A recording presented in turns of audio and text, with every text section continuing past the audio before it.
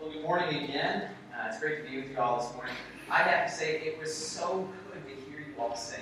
It is one of my favorite parts of what we get to do as a church as we lift our voices to God. It's just always incredible. It's such an encouragement to me to be able to hear you sing. I hope it's an encouragement to you as you get to hear other believers in Christ sing and proclaim the gospel through music. So just thank you for being good participants in that. Thank you for being loud. Thank you for carrying us as we fail through Great Is Thy Faithfulness. James and I had a good laugh about that afterwards. And it was actually kind of funny. I was telling him I got stuck listening to everyone as we were singing that and just totally lost where I was on the paper. So that's a beautiful thing. If you have your Bible, please open to Genesis chapter 1. As you turn there this morning, I just wanted to give you one more note quickly about D groups, our discipleship groups. This question that just brought to me, I think, is a really good question. If you put down the town that you're from, does that mean that you have to go to that D group? Here's the answer. No. You don't have to go to the D group that's going to be meeting in your area. It just helps us get an idea of where people are coming from so that we can spot out one location that would be useful for people so that they don't have to drive 45 minutes to get to D group. Because yes, we do have people who commute 45 minutes in church on Sunday. So with that, you just know as we announce the D group leaders and the locations, and if you see a group that you'd be interested in, you can go to that group. Nobody stop you from going to that group. Okay? So we try to keep them to about 6 to 10 people, but that's just a logistics note. So Genesis chapter 1. Let's pray and ask God to speak through His Word this morning. Lord, may our minds be clear as we approach your Word this morning, God. May our hearts be open. God, may we hear from you. May you speak. God, may we draw closer to you in awe and wonder of how good you are, how faithful you are, how powerful you are. God, for your mercies. Thank you for this day. Thank you for your word. We pray now that you will illuminate our hearts and minds. In Jesus' name, amen. Amen. So as we get to Genesis chapter 1 this morning, we're going to be focusing specifically in on verses 26 through 31. We're going to be talking about the creation of man. And last week I had the opportunity to share with you guys one of my favorite creations that I have been able to use my hands to make was our table. So if you've been to our house, if you've had dinner with Rachel and I, or just been over for a deep group, you've probably encountered our giant 8-foot-long farmhouse table. I told everybody, Rachel asked me for a 6-person table, so I gave her a 10-person table, because why not, right? So our farmhouse table is one of our favorite things that we have in the house. But I don't know about you, there are moments where, as a kid, I think back on things that I used to like to make. If you ask my mom or dad, they would tell you that I was a person who really loved projects. Very early on, I found a wrench set and started taking things apart. I was really, really good at taking things apart. I just was horrible at putting them back together. So there were bikes and scooters and tractor parts here and there and everywhere that were just totally taken apart so that I could see how cool they were. But I have to tell you that outside of the different things like my bike and my scooter, one of my favorite things to make were imaginary cars. Right? So I loved Hot Wheels growing up. I had all those like little Matchbox cars. My mom knew that I was going to have some sort of like perfectionism thing going on in my life because I had to line them all up perfectly. They had to be in a straight line, they had to be color-coded, and they went from smallest to biggest. And I made this giant line on my bed, and I'd be quiet for hours, and she'd come up and say, "Oh, there you are with your cars again," right? And those Matchbox cars were really cool, but my favorite cars were the ones that I made. I used to draw them, used to try to make models of them, but the best way to make an imaginary car actually came from a plastic tote. Plastic tote.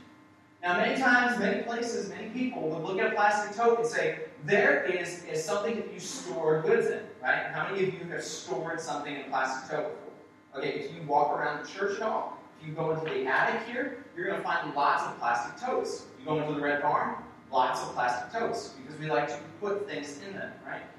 As a kid, what I would do is I would take a Sharpie marker and I would sit inside of the plastic tote, and I would start drawing out the different dials to a car.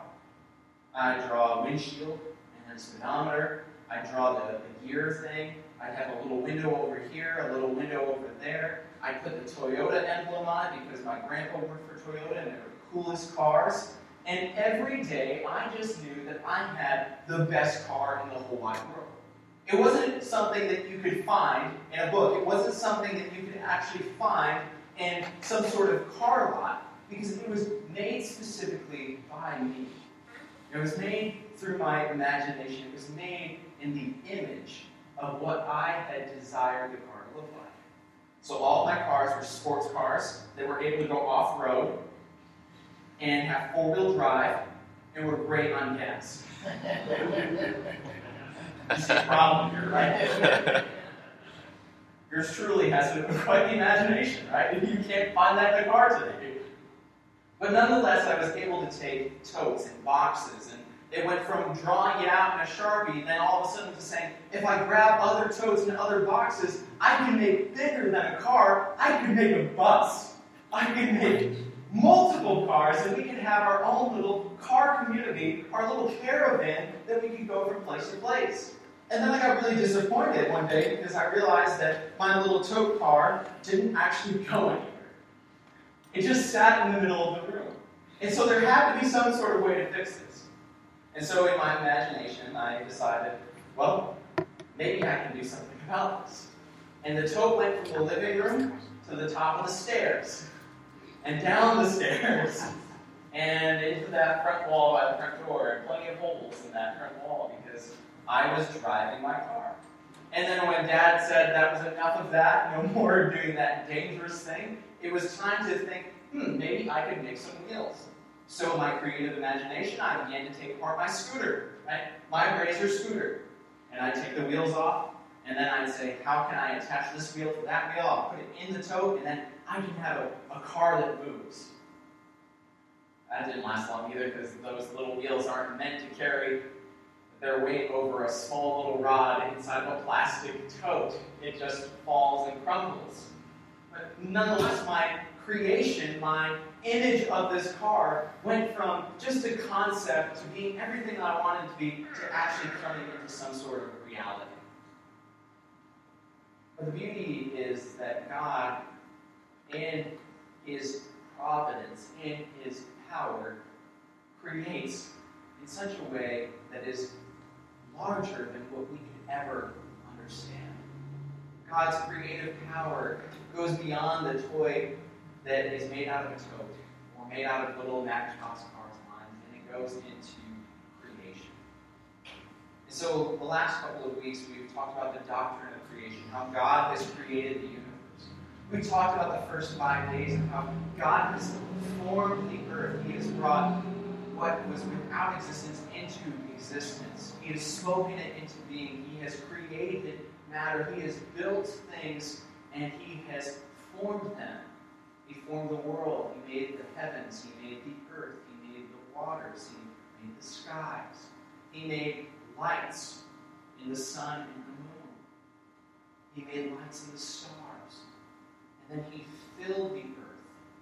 He filled the seas and the waters and the skies. He created these beings to fill them. But Genesis 1, verses 26 through 31 goes beyond what God has just done in forming the earth and filling the earth into now the climax of creation, the creation of man. There is nothing as important in the doctrine of creation as the doctrine of the creation of man. So as we approach God's Word, let's approach it with reverence this morning in Genesis 1, verses 26 through 31. The Word of God says this. Then God said, "Let us make man in our image, after our likeness, and let them have dominion over the fish of the sea, and over the birds of the heavens, and over the livestock, and over all the earth, and over every creeping thing that creeps on the earth." So God created man in His own image. In the image of God, He created them. Male and female, He created them. And God blessed them, and God said to them, "Be fruitful and multiply, and fill the earth and subdue it, and have dominion over the fish of the sea, and over the birds of the heavens, and over every living thing that moves on the earth." And God said, "Behold, I have given you every plant yielding seed that is on the face of all the earth, and every tree with which seed is in its fruit. You shall have them for food. To every beast of the earth, and to every bird of the heavens, and to everything that creeps on the earth, everything that has the breath of life, I have given every green plant for food." And it was so. And God saw that what He had made, and behold, it was very good. And there was evening, and there was morning, the sixth day. As we approach the text this morning, our big idea is that God has created man in His image and in His likeness. And so this morning I want to answer, what does that mean? I want to answer the question, what does it mean for man to be in the image of God and in the likeness of God?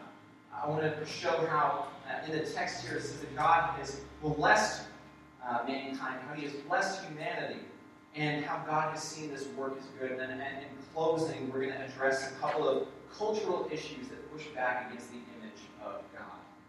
So first, as we look at this, we see very clearly in verse 26, God says, "Let us make man in our image after our likeness."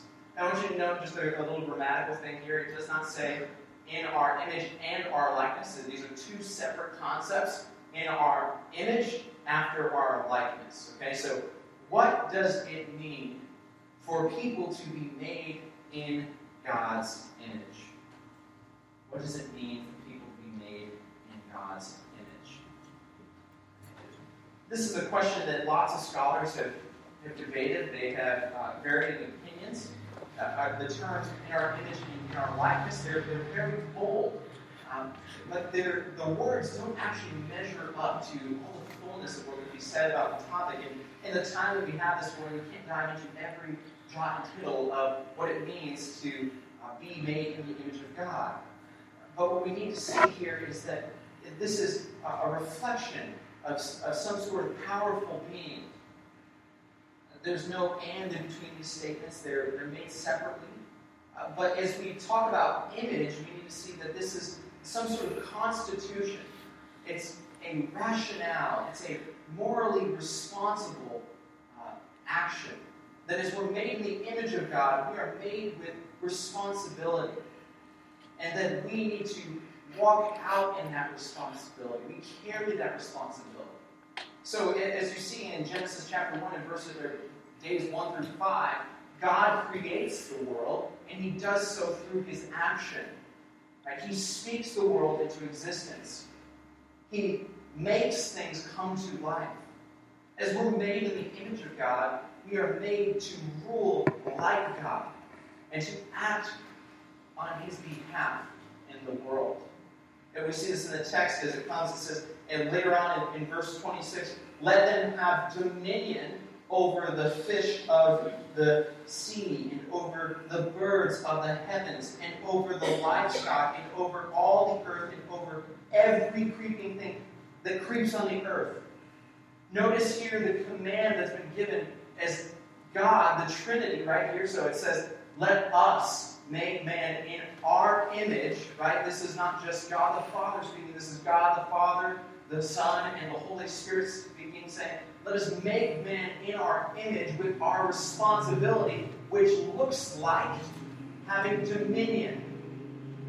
Having dominion over the fish, over the sea, over the skies, over everything that creeps within the earth. This is the ultimate picture of creation. Everything that was just formed, everything that just filled the earth, God then takes man, who is the last of all created beings, and He makes him, He forms him, He brings into him the breath of life, and He says, all of this that I have created, you now rule. You have dominion.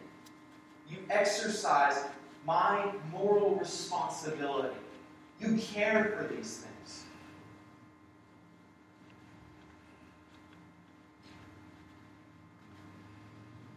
we try to define the image of God, it's not enough just to react against the literalism of isolating man's mind and spirit from his body. The Bible makes this a uniting act. What we act like, what we think like, how we feel is all part of our whole being. And so as we look through creation, for us to be made in the image of God is not just how we act, it is how we think, how we respond, how we live. As long as we are human, by definition, we are in the image of God. But these things, the spiritual likeness of God, the love of God, the rule of God, the community with God, cannot exist between man and God unless they're in relationship. They're in fellowship. And this is where the fall becomes important, because it destroys the image that we bear. The rule, the responsibility, the action, the thinking, the morality is destroyed by our rebellion. Praise God that through Jesus He comes for redemption, to restore the image of God in the person. And He perfects the image of God.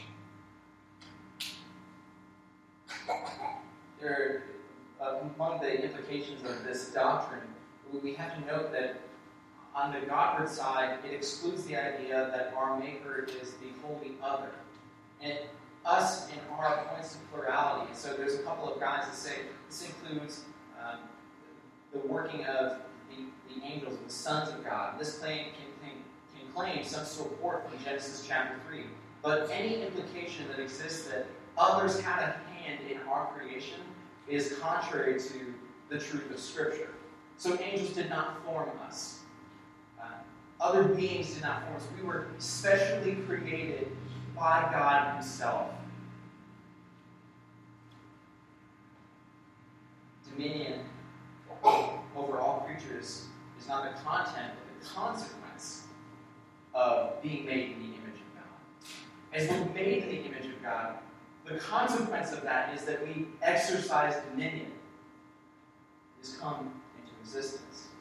So if image of God is to be the picture of acting, thinking, and feeling, with the entire being represented as the image of God, what is likeness? What does it mean for us to be made in His likeness? I like to bring other opinions to the table. I think that's always good. So, as we look at the likeness, we have to see a few different proposals.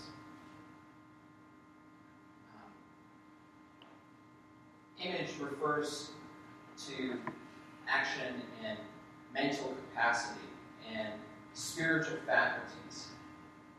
And likeness comes into the quality that refers to the supernatural graces that make the redeemed godly.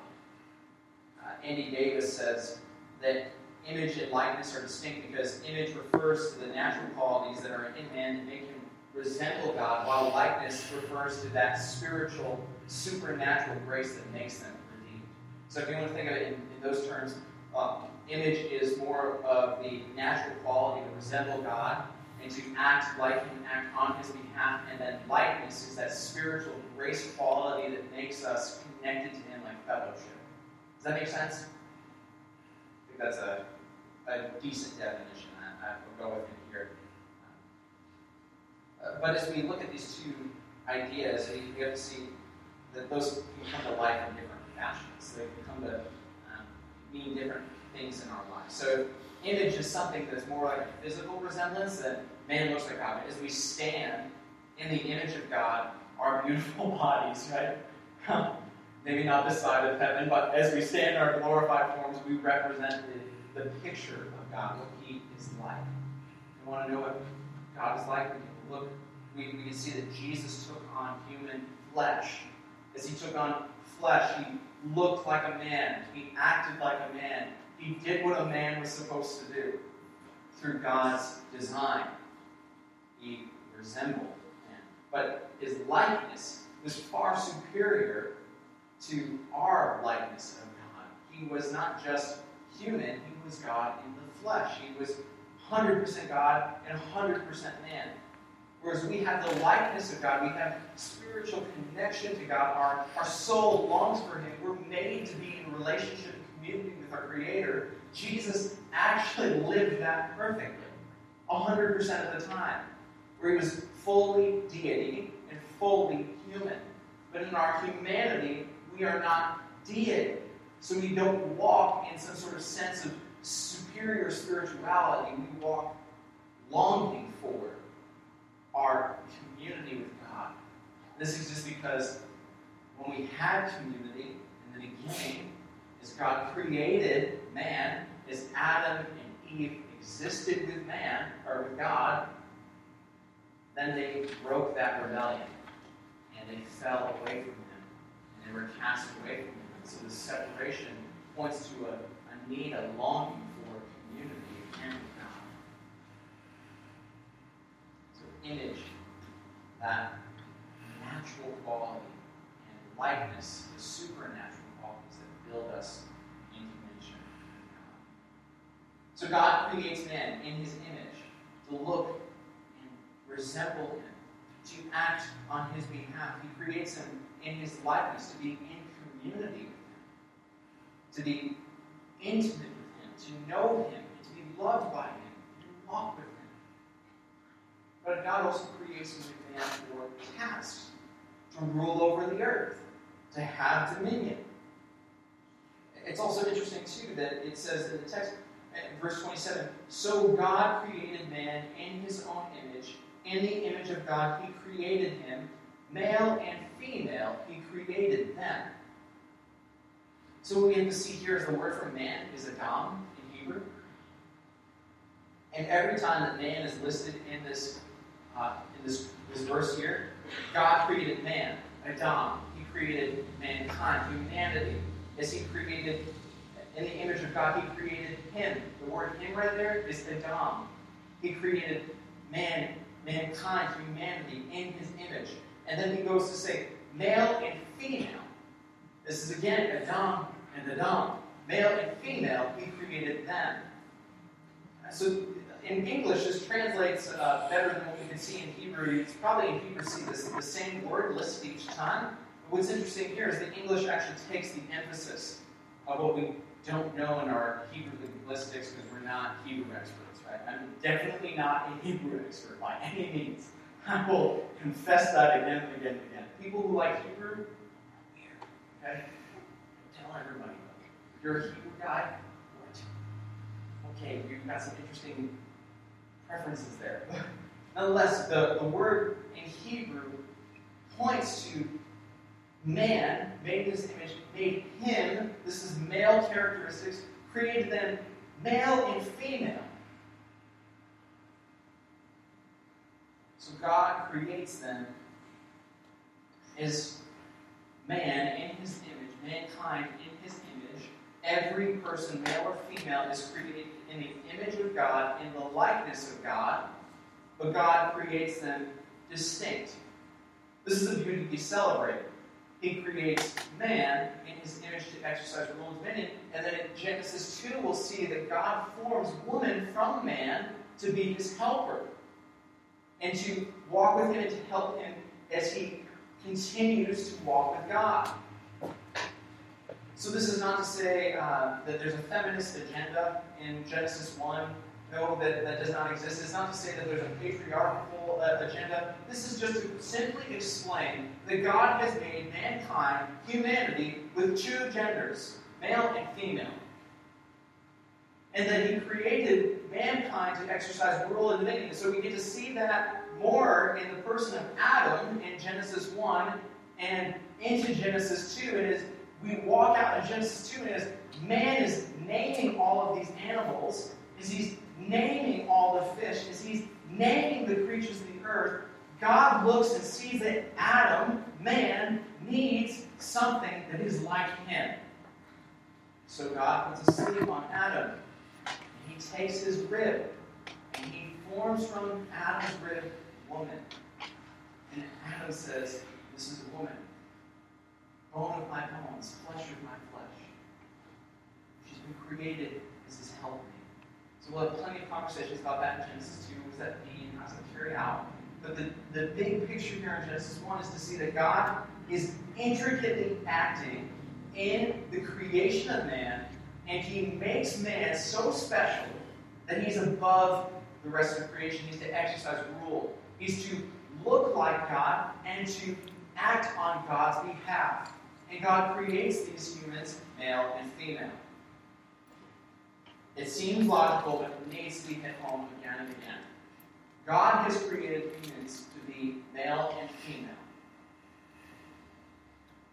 He's not created them to be something else. God blesses them. In verse 28, it says, be fruitful and multiply. Fill the earth. As God forms all of creation, see this pattern, right?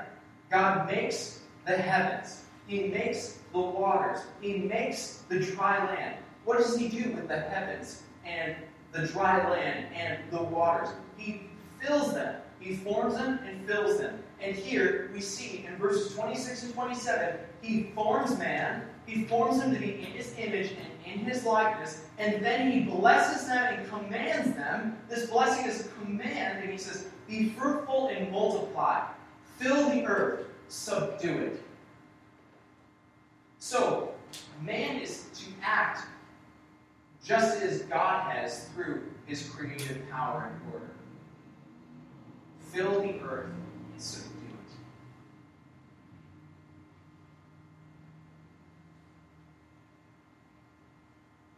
Have dominion over the fish of the sea, and over the birds of the heavens, and over every living thing that moves on the earth.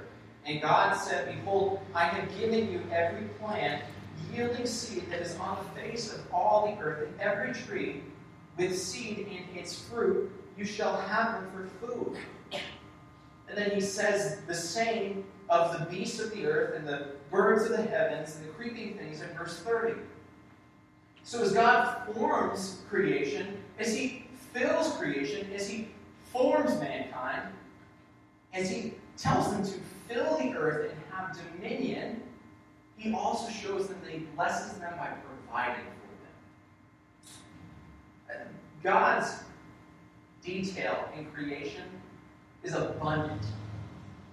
I think, if I had all of the tools necessary to build my perfect toy car out of a plastic toe, that thing would have been stinking awesome. It would have had huge off-roading wheels. It would have had its own powered motor. It would have been way cooler than purple plastic. But I had what I had on hand. So I can't speak something into existence. I can't say, hey, Dad, I'm like 6 years old. I need a motor. You look at me and say, what are you talking about? Why do you need a motor? Dad, build the car. It's going to be my image. I got this. I got a plan. But God has all of the resources. He is infinite in his power. He's infinite in his wisdom. Nothing holds him back. He fills the earth. He forms the earth. He does everything to it because he is the God who is above all things, holding everything holding together. He does so just by the command of his word. This is amazing. And as he creates, it's not like he just creates something and says, okay, here's my toy plastic toe. I'm going to make that. All right, now it's good on its own. He creates it and then provides for it and enables it to be sustainable. He doesn't just form the earth and fill it. He sustains it. The Scripture tells us this about the person of Jesus. In Colossians 1, as all things were formed through him and for him and by him, he holds all things together. So God is not just he's not some sort of guy in the sky who comes out and makes something and leaves it in its chaos. He doesn't, like I said, in the doctrine of Christian, wind up the clock and walk away. He creates in such a way that he forms something, he fills it, and then he continues to provide for it. And so like in Adam, why could man have this dominion over the earth? He could only have it because there's an infinite God who has dominion over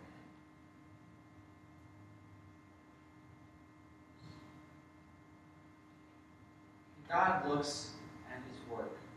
He sees everything he's created in these 6 days. And in verse 31 it says, he made it, and then behold it. He behold it. He held on to it. He saw it was very good.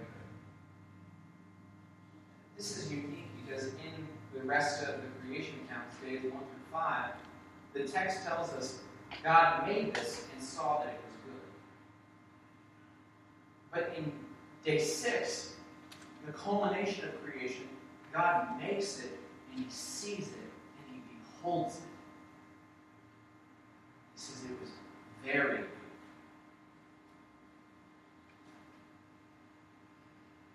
In that repetition, there was evening, there was morning, the 6th day. God makes man in his image, in his likeness.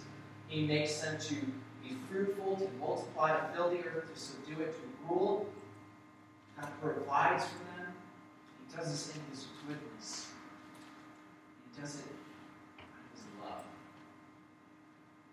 So, what about issues that we face today? How is the image of God destroyed by our current culture? I want to suggest 3 different ways that the culture is pushing against the image of God in humans. There are people who are all over the table and have different opinions on these topics, but I'm going to bring them to the table and say that we need to address them and respond to them in a way that is biblical and represents Jesus. And so, the quick list of the 3 that I would suggest are these. First, abortion pushes back against the image of God. Abortion pushes back against the image of God. Second, gender confusion pushes back against the image of God in man. And third, I would say that same-sex attraction or marriage pushes back against the image of God in man. And so let me explain my positions here. So abortion is the act of killing an infant in the womb. There are tons of ways that procedure happens, and I really don't want to go into detail about all the different ways because it's horrifying. But there's a general movement that exists in America. You have people who are pro-life or pro-choice. So these are words that are hot topics in the political climate that exists today. There's a baby inside of a woman, and that woman has the choice to do what is right with her body, but that baby is not really a baby until it's out of the womb. That is the language that has been created and brought to the surface here. I don't know how people constitute life. I constitute life according to Scripture from the conception and birth. That when a baby comes into existence and there's a pregnancy in a woman, that baby is a baby. They're a human. I think it's really interesting about 6 weeks into pregnancy, a baby has a heartbeat. That's incredible. The heart is the organ that basically provides blood to the rest of our entire system, and it provides that sense of life. So I'm not going to say that life begins at 6 weeks. I think life begins before 6 weeks because the Bible tells us very clearly, Jeremiah 1, I knew you in your mother's womb. Psalm 139, I have formed you and knitted you, and I know everything that is about you. God is involved in creating humans from their very beginning. So, pro-choice, people are saying, hey, there's something going on.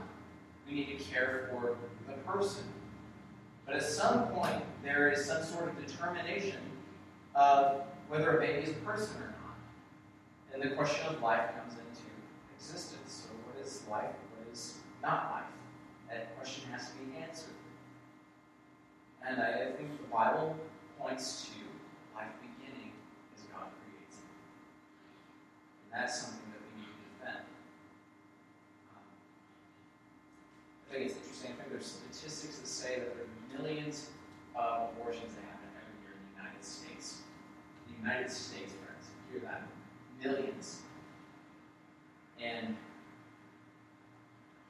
we continue to cry about issues that happen all over the world. I'm not trying to say that the hurt that people go through is not worth mentioning or empathizing with. There are hurts, but there is also a reality that we need to face that every day, every second, this very moment, a new life is being taken.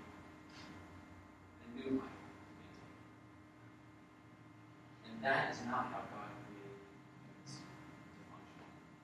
He did not create us to destroy us. He created us to love us and be community with us. Now, there are plenty of people who have experienced abortion or have known someone who has lived through abortion. I know people who have gone through this.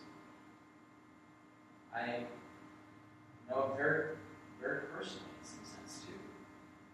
Not that we've ever had an abortion, not in that sense, but I have experienced this in a way that hits me in a way that I find as personal. Rachel's dream in high school was to work for a pregnancy center and counsel ladies and work with them. And so as I got to know her, I got to hear about that passion and see her work and volunteer hours at caring families, people and paint rooms, and see that passion. I didn't know all the details. I knew that people need to be able to make choices for themselves, and I didn't know what that looks like. And then all of a sudden, I had to answer the question, what is life? And how does this work? And as I was confronted with the reality is sometimes these victims, these people who have gone through this, have been forced to kind of not make a decision. They're making a decision but not making a decision. They avoid, they run. And so as we see, this is something, abortion specifically, is that 1 in every 4 women have had an abortion. That's an incredible statistic. 25% of the population. It's something that's real, something that's prevalent. So we need to exercise empathy. We don't know the situations that they were faced. We don't know if this was some sort of teenager who was forced to make a decision that they felt that they had no input in. We don't know the circumstances that surrounded this person's decision to get to this place. We know that they've acted, but nonetheless we need to empathize, we need to care, we need to listen well. And often what happens is we approach hard topics like abortion, we don't listen. We just say, here's what is and here's what's not. Listen, I am about life. I believe what I believe about life. And where it starts according to the Scripture. But I need to listen to people too. Somebody can come and say, here's what I believe, and they might never hear me, but if I can hear them and still stand up for what I believe and care for them, that goes a whole lot longer than not listening to them and leading them around with my careless thoughts sometimes. I know I can be quick to speak and not think through the situations that people face. Our second issue that is more and more prevalent in our society is gender confusion. I don't know, is that an actual term, gender confusion? Because I feel like it is actually a pretty good term. If it's not there, I'm coining it. Right? I know there's gender dysphoria. Right now, the reality is like, so even when I was in high school 10, 12 years ago now, gosh, wow, yeah. Wow. Pray for me. When I was in high school, I remember coming into my freshman year and knowing that there was someone that was in my class who was gay. And that just seemed like totally weird to me. And it seemed totally weird to most of the people that I was in my friend group. And then I graduated high school and I heard that it was continuing. And then all of a sudden this whole new community rose up, and it was transgenderism and pansexuality and all these things. And I was like, what is all of this? Where did this come from? I was totally taken away by it. There's the LGBTQ now. That's it, right? Yeah. Well, it's a good thing they added the plus sign on it, because I don't know their list of all their letters. But there's a list of different people, whether they're lesbian or bisexual or gay or transgender. There's gender binary right now.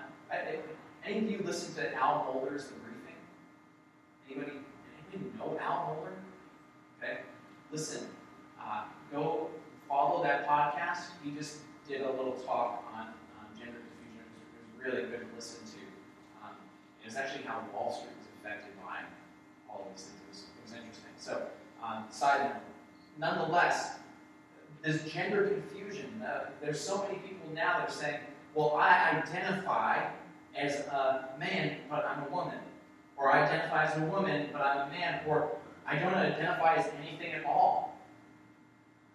And gender has become something that is not biological. It's become something that is their identity through their choice. Their choices. I don't know how they necessarily come to these conclusions. So I know it's confusing. So I think gender confusion is a great term for all of this. Making my case, throwing it in. As these things are brought to the table, I mean, I've heard about people who are self-identifying now as cats, and I don't blame them. Like, you can sleep all day, you eat when you want to, somebody gives you a fluffy blanket, it's beautiful. And I'm not trying to be insensitive, I promise, I'm really being genuine, like, okay, hey, yeah, you're going to be something, then, yeah, somebody feeds you, cleans up after you, provides for you, great. See why that would be appealing. Nonetheless, though, humanity is being totally ripped apart as people say, I'm this or I am that. But listen, what you are is what God says you are. It is what God has created you to be. If you had a chance to go back and be formed in the womb and pick your own DNA sequence, we'd be talking about something different here. But it is God who forms the human. It is God who makes the person. And the scripture tells us he makes them male and female. There's not a list outside of that. And so these people who are facing confusion, well, I feel like a boy or I feel like a girl. Listen, here's what the Word of God says. It says that our feelings and our desires and our heart can lead us astray. I felt like my toy car was a real car that was four-wheel drive, gas efficient, and a supercar. I felt that. It was awesome. But I had to come to a reality where I saw, okay, this is not a car, this is a tote with wheels on it. And some pretty horrible drawing skills, to be honest. I had to come to that point.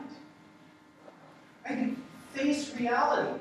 Because reality isn't just what I feel it to be. It's not what I perceive it to be. Reality goes above and beyond me.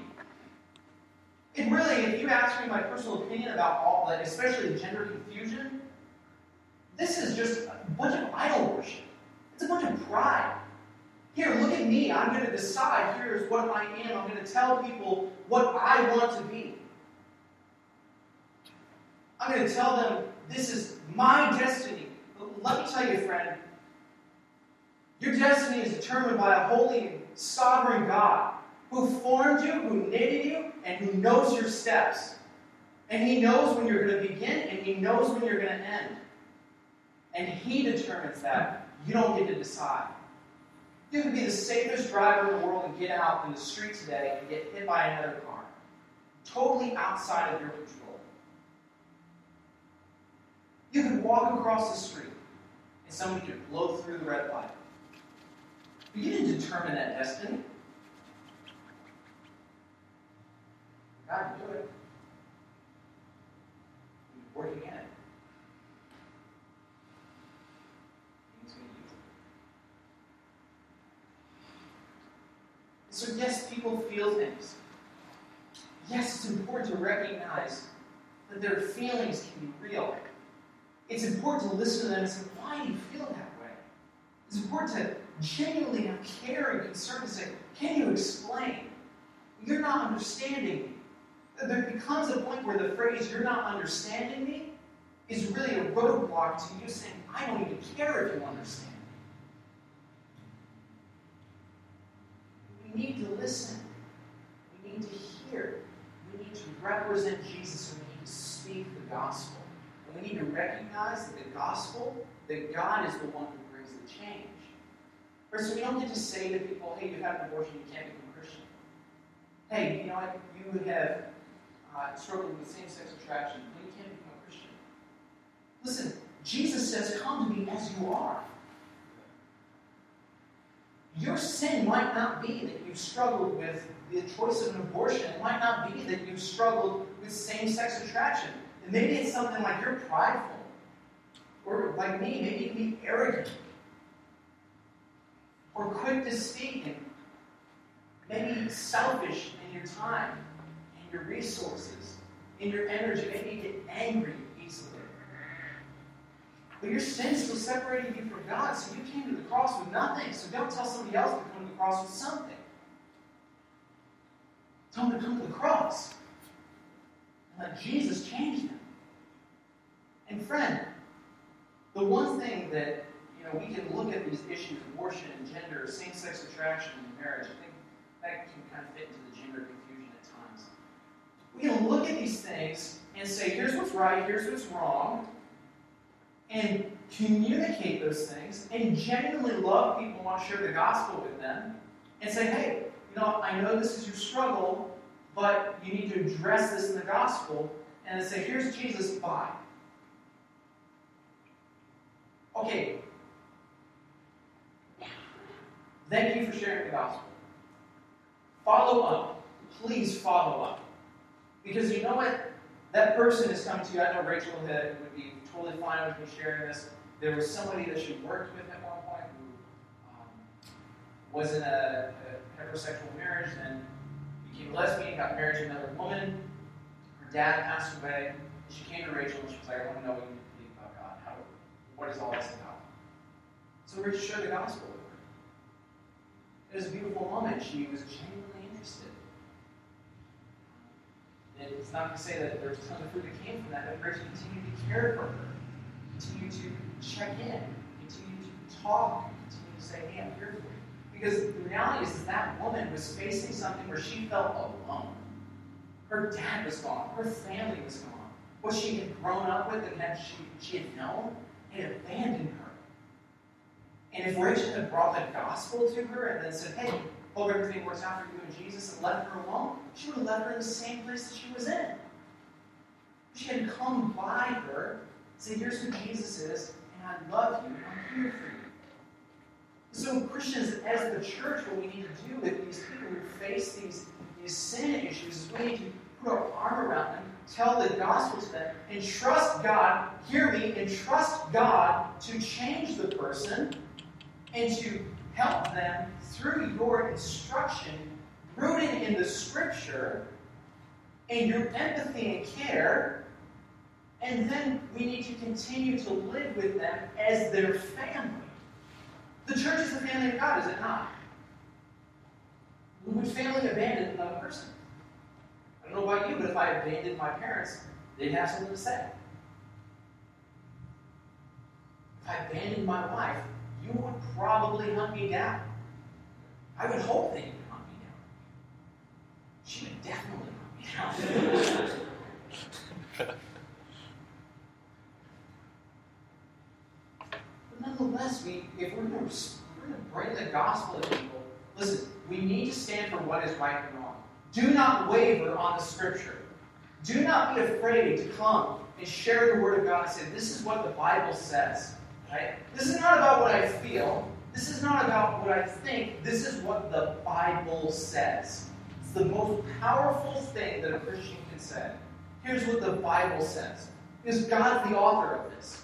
He's speaking through it. He's working in it. You want to bring some helpful things to people that don't know Jesus? Bring them the Word. Here's what the Bible says. and then be a good student of it, and continue to help them walk not just through one passage of Scripture, but walk through the entirety of the Bible. So bring them the Word. And as you bring them the Word, care and listen, be empathetic, represent Jesus well, right? Hey, let's just have a little side note here. Who did Jesus hang out with? Was he with the Pharisees and the Sadducees? No, they hated him. They crucified him. They crucified him, friends. His own people crucified him. Then he hung out with the tax collectors, the prostitutes, the sinners, the ones that you didn't want to be in the crowd. Those were the people he ran after. Because he came to seek and save that which was lost. He exists to seek and save. God saves the lost. We exist to make disciples. So care for them. Represent Jesus well. Go to the unlovable. And trust God to do His work in the gospel. And then live with these people. And care for them like a family. Because I can tell you right now, there have been people that come in our church and have had these struggles. I know that there are people in the room, people that are serving, people that are here that have faced some sort of struggle, whether it be abortion or same-sex attraction. Or maybe they're confused about their identity. Am I supposed to be a boy or a girl? What we can do is we can share the word with them, we can love them well, and point them to Jesus. And we can walk with them and trust Jesus and continue to do His work in the gospel and changing their heart, uniting them to Him. Praise God that we have a God who runs after His people. Even if there's 99 that are going this way and one leaves and goes off course, Jesus is a God who runs after them. And we as Christians need to be people who run after those. Who wander from what God has to say. And then when we confess our sin, may I confess it first. To say that we don't, I don't do that. It's a patient game. It has to be. So, God, please help us be patient and faithful. Let's pray. Father, we thank you. We thank you that you have created man in your image and in your likeness. God, that you have created us to resemble you and to act on your behalf. God, I thank you that every person in this room has been created by you and is worthy of your respect and worthy of our respect. I pray that you would give us grace upon grace, mercy upon mercy. God, that you would give us patience that is unending as we care for people who struggle with what you have done by creating man in your image. May we stand strong. May we be unwavering. May we be unashamed of the gospel. But God, may we be a people who, as we stand strong, are also people who kneel before you on behalf of others. May we be wholly dependent on you. And may you work through us for your glory, for your good. In Jesus' name, amen. I want to invite you to join us as we respond to our worship to God.